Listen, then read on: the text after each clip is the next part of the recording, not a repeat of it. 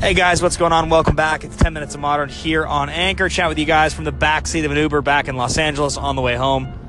Thinking about Magic. I was on the airplane just now thinking to myself, what kind of decks can I try brewing on my phone with no internet connection if I have no ability to visually look at the faces of cards on the Decked app, but I just need to look at things that I recognize the names of or cards that I know, search terms I can think of. I was looking for inspiration, but I figured it'd probably be easier to start with something I knew. So I looked through some old deck strategies that I had tried building, and I came across an old Rogues deck. Well, here's the thing, guys. 4 copies of Silhana Ledgewalker and 4 copies of Invisible Stalker makes for 8 copies of a 1/1 unblockable hexproof creature for 2, right? That's not pushed. That's not the creature you want to be playing if you're building a straight-up hexproof deck, because you want the 1/1s for 1. But if you're looking for creatures that will resolve, and against most decks, have the ability to attack and deal damage without being disrupted, what are the best things you can do? Well, we first look for redundancy, right? So is this a strong enough place to start? It's not overpowered, but it is unique. There are 2 CMC creatures. 2 mana creatures are playable in Modern. There's 8 of them. So you can play with enough redundancy to assume you're gonna very often get one of these to come down on turn 2. First direction you go is Rogues. I've talked a lot about Rogues in the past. There's the idea of building a Rogues deck like Humans, where you're filling it full of creatures and with Aether Vials and not a whole lot of spell interaction, mostly creature interaction. There's a minimal creature version that's probably playing 4 each of these 2 guys, maybe 4 Metallic Mimic and 4 Una's Blackguard, trying to disrupt your opponent by dealing damage to them without them being able to interact with you. Interesting, not overtly powerful. The Rogues archetype is not pushed by Wizards. Prowl, which was the keyword ability where you could cast instants and sorceries in blue and black for a lower CMC or to a higher result if you dealt damage to the Rogue. They only printed like 7 cards, and the only one that even really feels kind of playable in Modern is probably the format. I can't think of what it's called, but it's 1 blue, 2 colorless. Look at the top 4 of your library, put 1 into your hand, and you can cast it for 1 blue if you deal damage. Otherwise, Noggin Whack is just a bad Lightning Helix, and the rest of them are all pretty bad. So Prowl doesn't really push you in that direction. There's not a whole lot else designed for Rogues, so Rogues ends up getting kind of left out. The question is where, if you're going to take 4 copies each of 2 unblockable hexproof creatures, and to be fair, Silhana Ledgewalker is not totally unblockable. It's 70% unblockable. Where do you go? Do you build a swords deck? Is it an equipment deck? I think that, playing copies of the good swords with these guys and some other unblockable creatures seems pretty clever, especially the fact that you'll be able to consistently play these guys and equip them. Again, the problem, though, is on curve, you're not attacking and dealing any damage with these guys with the sword equipped until turn 4. That's too slow, especially in the world of Thoughtseize and Abrupt Decay, where the chances of actually doing that on turn 4 seems low. So now maybe you're playing a sword. Maybe you have to play some 1 mana interaction spells. You're playing swords, these guys, and mana creatures. So you're playing like a Noble Hierarch on turn 1. Turn 2, you're playing like one of your 2 mana creatures and a piece of interaction or something like that. But even then, on turn 3, what are you doing?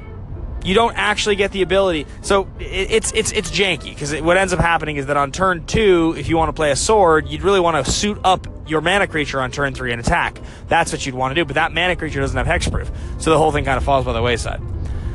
Bottom line is, I'm trying to figure out if Silhana Ledgewalker and Invisible Stalker have a future. Is there a deck to be built in Modern that's playing those 4 copies each of those 2 creatures that will come up with some clever way to take advantage of the ability, doing something other than just straight card advantage? It's not an infect deck. It's not just a basic card advantage deck. There has to be some reason you want to be consistently dealing damage to your opponent with a specific creature on turn 3. That's what I'm trying to figure out. Coming to you live from the back of Uber, guys. That is my idea right now. Favorite the station if you like what you're hearing. Call in if you have ideas of your own. Thanks for listening. It's 10 Minutes of Modern here on Anchor. Appreciate you guys sticking with the station all the time. Let's keep talking Magic tomorrow. Have a good one, guys. What's up, everybody? Welcome back. It's 10 Minutes of Modern here on Anchor. Chat with you guys every day about the best game in the world, Magic the Gathering. I'm your host, Ben Bateman. I co-host the Collected Company podcast, The Masters of Modern, and I'm here to talk to you about Modern right now. Responding to a question that I saw asked on the Facebook page about Tocatli Honor Guard. The question was that with so many decks playing so many creatures with ETB effects, does Honor Guard plus Torpor Orb mean that there's a deck to be played in Modern that somebody's not playing? Well, some of you know, I have played with Torpor Orb in the past, and it's always one of those cards that was on the fringes. It was an almost type of card. We had the 3-mana Torpor Orb bird that, when it was printed, there was, a sense that maybe this could be a thing. And it never quite broke through. Nobody ever really built that deck. And now we have Honor Guard, Hushwing Gryff, and Torpor Orb, which means, regarding redundancy, which is something I talk about a lot in Modern, you now have 12 cards you can be playing that are, at least in, Modern CMCs, that make it so creatures entering the battlefield don't cause abilities to trigger. What is the most relevant ETB creature in Modern? Snapcaster Mage, and it's not even close. Snapcaster Mage sees play in a lot of decks. Snapcaster Mage is one of the key creatures in Grixis Death Shadow. It's one of the key creatures in the Jeskai decks that are becoming so popular. You definitely have decks like Counter's Company that play a lot of enters the battlefield triggered creatures. That's a very relevant deck. You have certain cards in certain decks like Thought-Knots here in Eldrazi, and the Humans deck, which plays a lot of ETB creatures. So it's needless to say, there's a number of creatures in Modern that are good because they cause abilities to trigger. Now, how playable is a deck that is playing Torpor Orb without any synergies? I don't know. The answer to that question is that I've tried it many times in the past, and Torpor Orb is kind of a dud. You don't really want to draw it late in the game, and unless you're playing it in like a Tezzeret deck, it ends up being just kind of eh. I'm more interested in the fact that Honor Guard and Hushwing Gryff means you could be playing kind of like a Hate Bears deck. Now let's go even deeper. What are some of the creatures in Modern that have enter the battlefield triggers that are negative that you could mitigate playing a Torpor Orb, Hushwing Gryff, Honor Guard deck?